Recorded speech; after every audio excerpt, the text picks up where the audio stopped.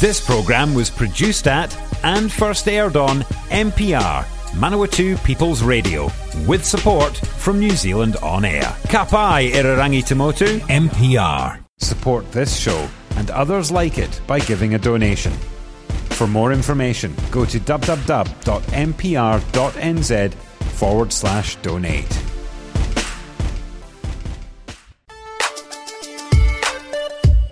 Morena no mai kiti korero, welcome to the Catchup on Manawatu People's Radio. Te reo Irarangi o na tangata o Manawatu. It is a Wednesday morning and we turn our attention on the Catchup to the media.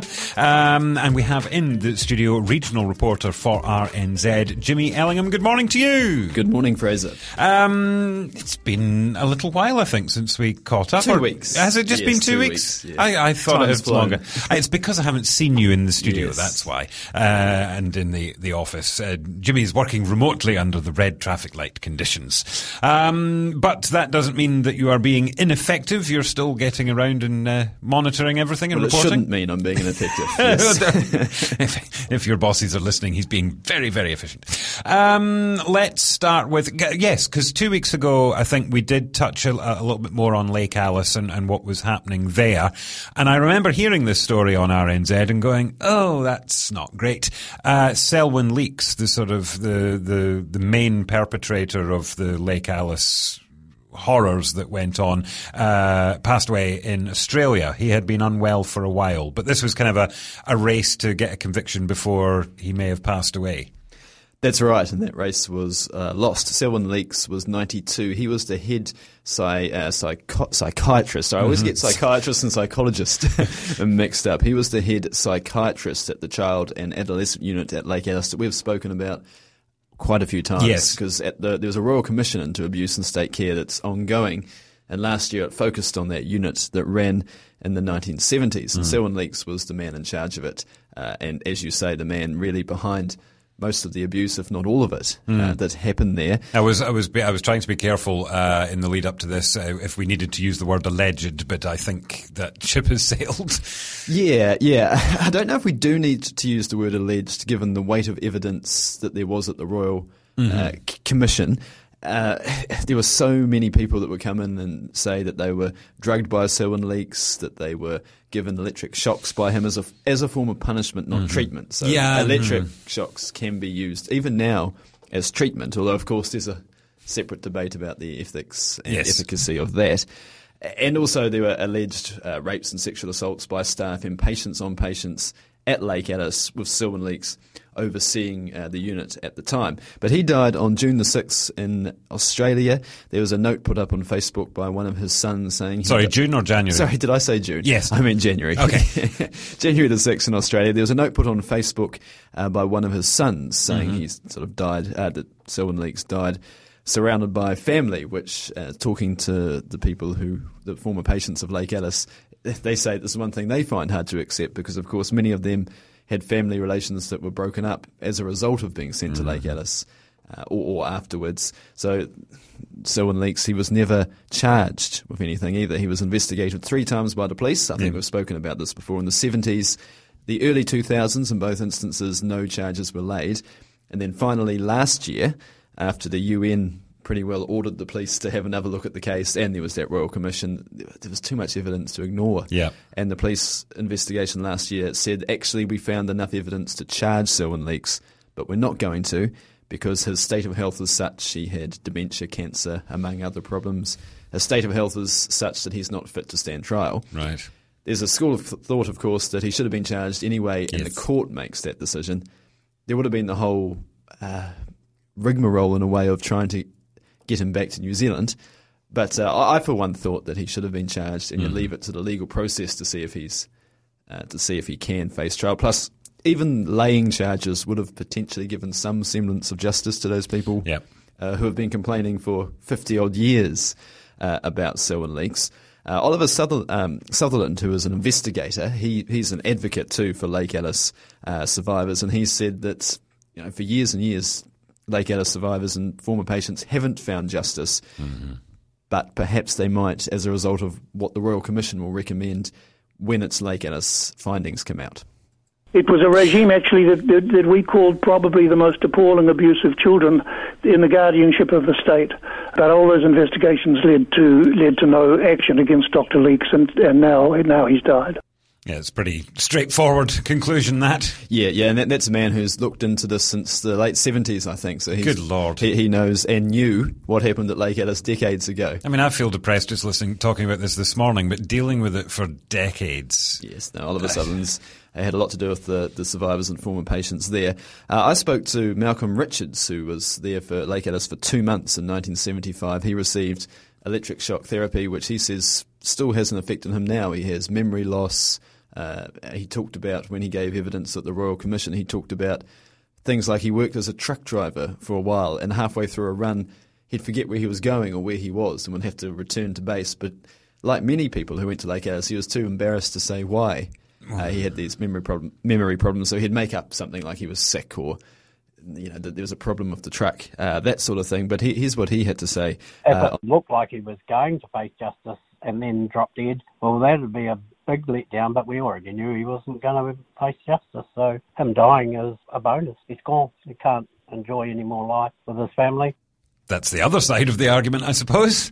Yes, that's right. Although Malcolm Richards and many of the other former patients, I'm sure, would rather he'd stayed alive in a way and faced justice. There is one former Lake Alice employee, which we have mentioned before, an 89-year-old John Corcoran, a former nurse there who is facing charges.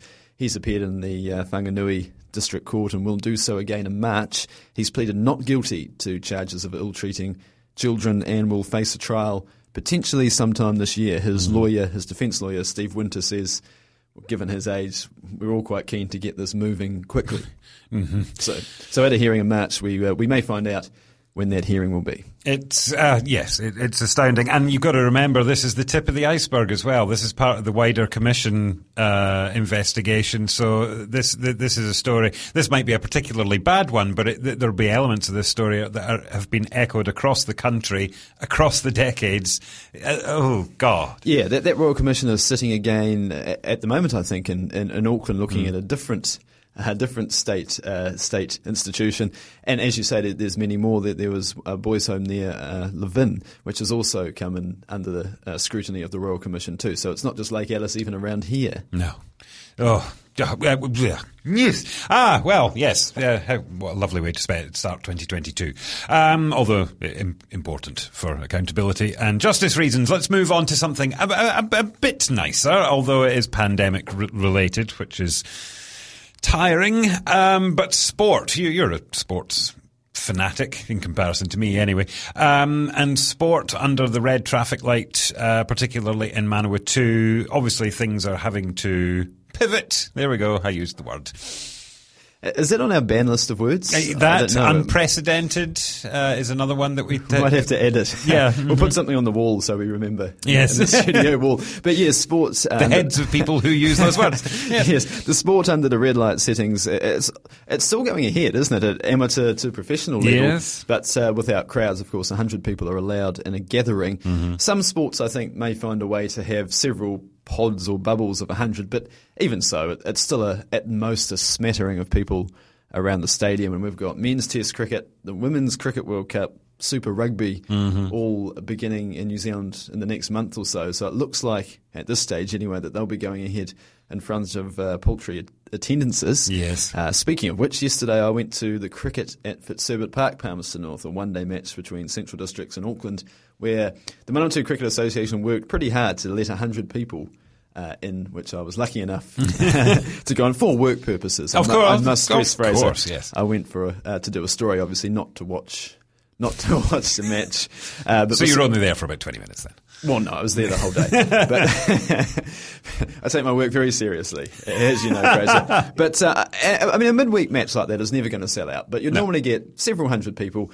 James Lovegrove, the head of the Manawatu Cricket Association, said he was thinking 800 to 1,000 people over the course of the day. And that sounds about right. It was a great day. There was 13 international players playing from the two sides. Ross Taylor, who we spoke about a fortnight ago, who's retiring from international cricket, he was there playing a rare game in Palmerston North. It had everything about it that said this would be a really good day out for many people, but of course those plans have been scuppered, haven't they, by the red traffic light settings. But although I think we said off air as well, cricket's one of those games where you'd think the players themselves would be relatively safe because you're miles away from anyone else. Yes, and I mentioned to you off air too, over summer watching cricket from Australia, there were the measures they went to over there to have teammates distancing from each other who couldn't sit with their teammates on the sideline. No high fives, there was sort of elbow bumps, that sort of thing. But you're right, there's no unlike other sports, there's no reason really to come into contact with someone in cricket. Sometimes you might be close if you run past them, or you're the umpire and you run past the batsman or the bowler. But even things like the umpires can't hold the bowler's hat at the moment. That has to be done by a fieldsman to minimise the contact. Good Lord. Between people. But yeah, James Lovegrove for Manawatu Cricket did very well to let 100 people into the ground. We had a special fenced-off area. It did mean that, this work was a bit tough because I had to work under a tree rather than your normal media box. Although I did also sneak into the nearby hockey pavilion to use the power at one stage. And there was normally you have vendors selling food and ice creams. There was none of that. There was a barbecue, that sort of thing. So it felt very different. But around the ground, I caught up with a few people to see what they thought. Yeah, it's a little bit different, a little bit quieter atmosphere, and it all seems a bit strange. We've got so much room for so few of us. More room under the trees, that you can still keep quiet and cool, which is great. But it is a shame for the players, I think. I wonder what it's like for the players actually, because they're without the sort of that energy to pick them up. It's a completely different experience. I think the players feed off the crowd and the crowd feed off the players. I'm looking forward to the future when we do have our crowds back. More room under the trees. And that was right. It was actually very roomy yesterday, but I think I'd rather have the atmosphere and the buzz of having more people there. The third man in that little clip was a man called Roger McEwen, who used to play cricket for Manawatu. So he would. I don't know if Manawatu's ever got huge crowds, but at least I think he played for Young New Zealand too, so he'd know what it's like to play in front of spectators and perhaps perform for an audience. Well, I mean, that's the same with every sport. There is a performance aspect. You always, and same in the arts, and like I play in bands and things, you just get that little bit more energy when you're in front of people who are enjoying what you're doing. Or hating it. Of course you do, though. Yes. But either way, just having some emotion. And I spoke to a sports psychologist yesterday, Gary Hermanson, who used to live in Palmerston North and now lives in Hawke's Bay. He's a former first-class cricket and rugby player, so he does know about playing in front of crowds. But he said athletes are just going to have to find a way to adapt, but it will be hard. And he said they've got to block out the distraction of... Sometimes they have to block out a crowd, as we saw in the Australian Open tennis several times, with the crowd really getting behind the Australians and the doubles. But they might have to block out the distraction of having no crowd. Yes. And all of a sudden, and I noticed this at the cricket yesterday, you could hear every conversation from the cricketers sometimes 100 metres away. Oh. But you could hear everything that was said, which of course... All the sledging. Well, there was none. It was very it was very polite, sort of things like, can you bring me a drink? That sort of thing. But you can't normally hear that. Yeah. So all of a sudden it's different to what you're used to. And Gary Hermanson said too that the home crowd effect, it has been proven that if two teams are evenly matched, so if there's a mismatch, it's not going to have much effect. But if teams are evenly matched, playing at home does make a difference because you've got that massive support. And he said that New Zealand cricket teams, the men's cricket team in the past, have performed better in home World Cups than they have away, which is true. The women's cricket team have only won one World Cup, and that was in New Zealand. Yeah. And, of course, the All Blacks, 2 World Cup wins at home, including the 2011 final. I don't know if you remember this, Fraser. I know it's the oval ball game, not your round. No, I have a preference for the oval ball. Oh, do you? Oh, yes. Yeah. So in that final in 2011 where the All Blacks held off against France for what seemed like ever, potentially lifted a bit by the crowd. So that will be interesting to see how that goes. We don't know how long we'll be under these settings or if they'll be adjusted, but the Women's Cricket World Cup starts in early March. So potentially, and this is a bit disappointing, a world event will go ahead without many people watching, similar to your summer soccer. Yes, that was an interesting one. They divide the Central Energy Trust Arena pitches into 2 separate event spaces. So I think theoretically that means there was like 200 people, which, when there are 4 six-a-side games on each side, plus subs, referees, the numbers add up. But everyone's trying their best. But I think Omicron is, in particular, it doesn't recognise how careful you're being. If it can find a way in, it will find a way in. Yes. And last week, my former colleague Matthew Dallas, I heard him talk about the cases here. 5 cases now in the Mid-Central and Palmerston North. Yes. Over the weekend too, I did some reporting about how there was a positive wastewater sample in Dannyburg. Yes. And at this point, there's still been no positive test out there. Over the weekend on Sunday, for example, in Tararua, they had extra testing clinics open, extra hours to try to encourage people there. But of the 5 cases, we had one originally, didn't we? Yes. And then last week there was a third who was the Horizons Regional Council employee and summer soccer player. Yes, well, that's the thing. I have to acknowledge how well that was handled, quite honestly, because Horizons, no one simply relied on the contact tracers to take over and deal with it. Arena Summer Soccer sent emails out to all of the teams. Horizons, I think, were tweeting that they had a case. Everyone was very open and transparent. Horizons put out a very detailed media release pretty quickly on Thursday morning, I think that was. And there's been 2 cases since, and there's locations of interest buses, which seems to be a bit of a worry. It was Gisborne to Napier and Napier to Palmerston North, but the whole Napier to Wellington trip was a location of interest because I guess being confined in a bus, you wonder about public transport, but of course if it's the only way to get around, you might not have a choice in some cases. Now, if you are in Palmerston North or wider Manawatu and you even have the merest suspicion that you might have been next to a location of interest, do go and get a test. How many tests have you had? I've just had one, and that's when I was doing a story last year in Woodville when there was a Delta case over there. It's not overly pleasant, but also it's very quick. Have you had many? I had my first one last week. Not 48 hours after my wife had pointed out, we're like 3 years into a pandemic. You haven't had to have a test yet. I know it's because I'm a very careful boy. No. So I went and got one. I got it on Thursday. When was it Thursday? Yes, when Arena Summer Soccer email came out, I thought I'll be proactive. On the Main Street drive-through? Yes, went to the Main Street drive-through, got the test at 1:00. The woman said, and I thought this is good information because I said I've never had one, and she was shocked as well.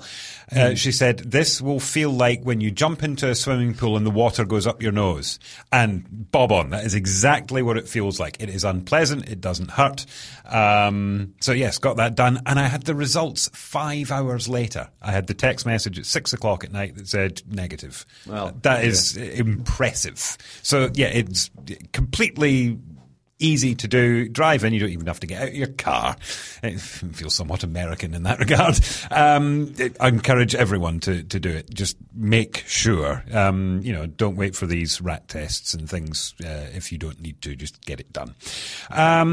Speaking of the pandemic, we are here with Jimmy Ellingham, regional reporter for RNZ on the Catchup. If you want to listen to this or previous editions of the Catchup series, head to the website npr.nz/show/catchup. Sticking with the pandemic briefly, Mid-Central DHB obviously will be planning for the exponential growth in Omicron cases. I think their plans keep being adjusted because I did a very similar story last year about the DHB's plans for Delta, and now it's had to adjust again for Omicron, which I presume would be something along the lines of more people infected, but potentially it seems to be less severe symptoms, doesn't it, and more people in the vaccinated. Yes. Yes. That was something that was pointed out to me by, I think, Tangi Utakere on Friday, was, Omicron is less severe for the vaccinated. Yeah, and in fact, I heard a man on an infectious disease expert on Radio New Zealand on Sunday morning talking about you're at your most, immune, just after you've had the vaccination, and potentially if you then have Omicron shortly afterwards, you're actually at your most immune from it again. Well, I mean, that's the idea of the booster. I mean, the term booster, people don't realise if it's boosting that very particular part, much like if you get the infection, in other diseases you might become immune. I don't think you're entirely immune from COVID if you've had it, but you're certainly more resistant to it and you can handle it better. So you're boosting that part of your immunity. Yeah, and of course, if you've had the booster, booster, then you're unlikely to get severely ill and potentially limit the spread to others, which is the idea behind it. But Deborah Davies, the senior COVID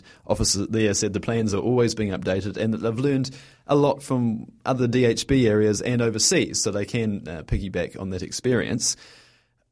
There's been an upgrade of a ward at Palmerston North Hospital, which allows more and better oxygen facilities, and so that's the main thing I think that we've got. So if people do end up in hospital, there's that ward that's ready to go for people. We have a dozen beds that have ventilators, plus there's other ventilators that can be used when they're transporting patients or for child patients who might not be on an adult ward, that type of thing. But we are about 94% fully vaccinated in Mid Central, and I'm not actually sure what the booster numbers are. I think we perhaps could get that, because I did read a story that nationwide, I think it was less than half of people eligible for a booster had one last week. And so that doesn't seem that high. No. When are you eligible, Fraser? I'm next week. Yeah, February 18th for me. Right. I went and booked it. Yeah, and that's the 4-month gap, which I think I find this one a little jarring, because the messaging out of government and the media reporting are all, get your booster, get your booster, get your booster. This is the way that we're going to. All right, I'm booked. I feel like I'm being made to feel guilty for waiting the prescribed 4 months instead of just going and getting it tomorrow, which is just a little bit unpleasant. And some countries have made it 3 months, I think, haven't they? But we're still 4, which was down from the original 6. Yes. But I'm going to get mine next week. I haven't booked. I was going to do a walk-in, given that my home office is about 100 metres away from 2. Right. So I might look out the window and see if there's a queue or not. You have none. No, I do not. Yeah.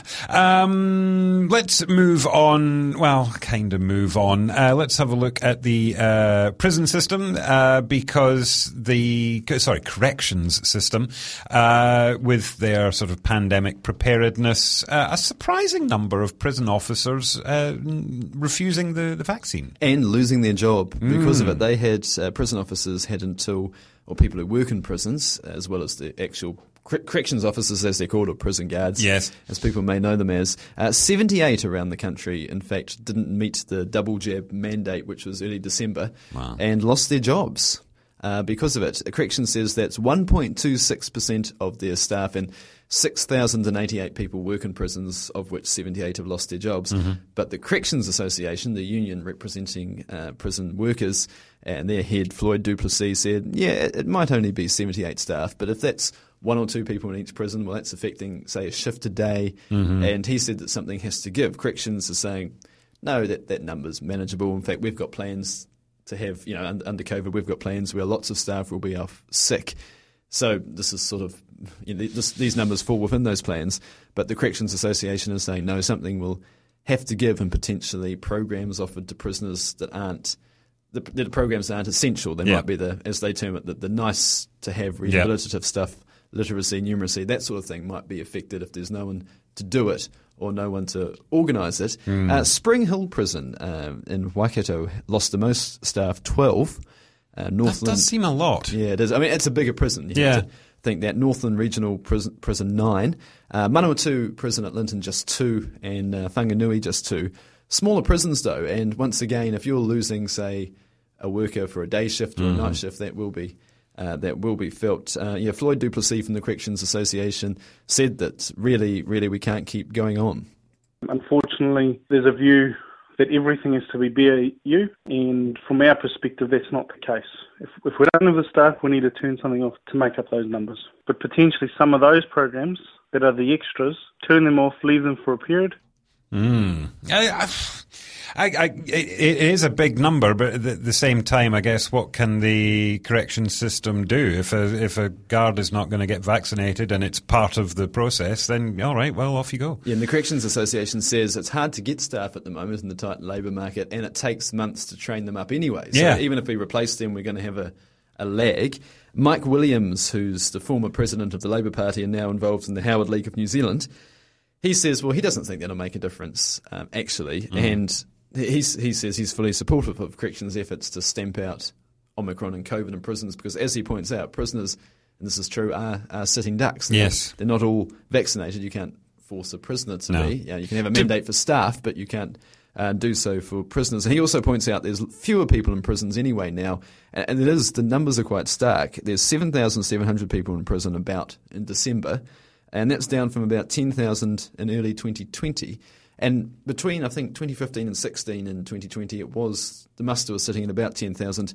I recall writing a story, I think, in 2016 about the first time we had 10,000 people in prisons in New Zealand, and now it's down 25%. Wow. That's a bit of a success story for the justice system, isn't it? Or could be. It could be. We also have to factor in, don't we, that there's lots of, say, trials at court that are being put off. That sort of thing. I think it might be a bit too early. 2,500 though? Yeah, I mean, it wouldn't be that many, would it? But it might be a bit early to trumpet success. Yeah. Yes. Do we know how many of the prisoners are vaccinated then, or does that become a sort of privacy matter? That could be another story I should do, Fraser. There we go. Yeah, you're more than welcome. Very quickly, we've got about 3 minutes left, but there was a murder that occurred 15 years ago, and the murderer is up for parole. Yeah, the two murderers. Two. So Stanley Waipouri was killed in his flat. It was the council flats on the Rangatike Street near Queen Elizabeth College in December 2006. And an apparent possible, I say possible, I don't know if this is ever really settled on, but a probable, I think, gay bashing of Stanley Waipouri.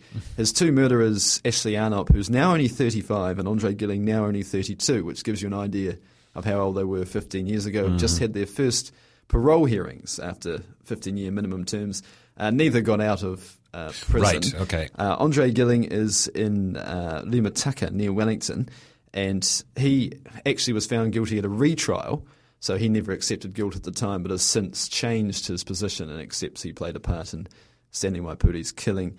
Ashley Arnott pleaded guilty halfway through the first trial, so he did have a guilty plea there. Both of them have got a bit of work to do, I think, according to the parole reports, which I looked through, and both of them will have more hearings later this year. People who have been in prison for that long just about never get out on the first parole hearing. And often that's just about saying, what do they need to do? And in both these cases, I think the parole board was saying, well, they need a bit of guidance. They have things called release to work schemes, or they let prisoners out or take prisoners out to go to the supermarket, that sort of thing, to integrate them into society. You think about what's changed since 2006. I don't even know if the first iPhone was at least widely used. Just things like that. And if anyone's watched The Shawshank Redemption, this actually explains the issues that they may face on the way out. And I remember about 10 years or so ago, I attended a parole hearing of someone who'd been in prison, was released in about 2012, been in prison since 1993, and he was talking about things like the internet. Yes. And that sort of thing. So it really is a shock to the system if you've been confined anywhere for that long.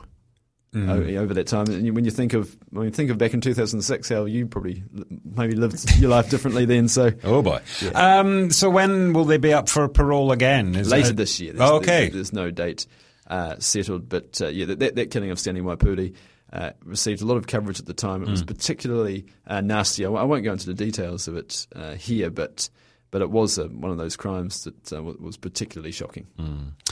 We are out of time on the catch-up this morning. Jimmy Ellingham, thank you for joining us. Thank you, Fraser. And remember, if you want to listen to this or previous editions of the catch-up series, head to the website mpr.nz/show/catch-up. Hopefully we will be back tomorrow at 8:30 with another edition. Do join us then. Bye for now.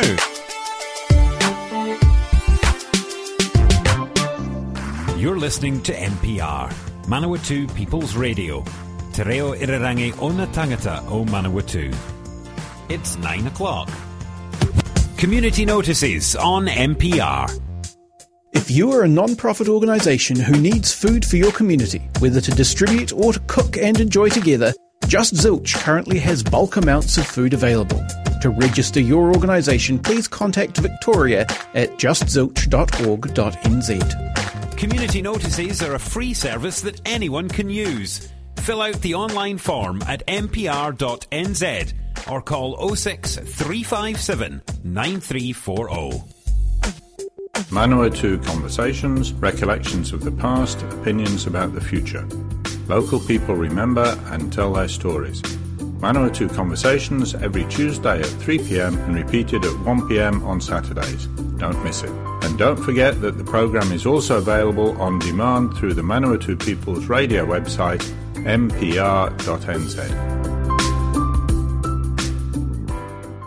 If you're a fan of NPR, listening to our podcasts and live stream has never been easier. Just search for accessmedia.nz on the App Store or Google Play and download the app with the kiwifruit logo. Once you've got it, pick Manawatu People's Radio from the list of stations and go find your new favourite show.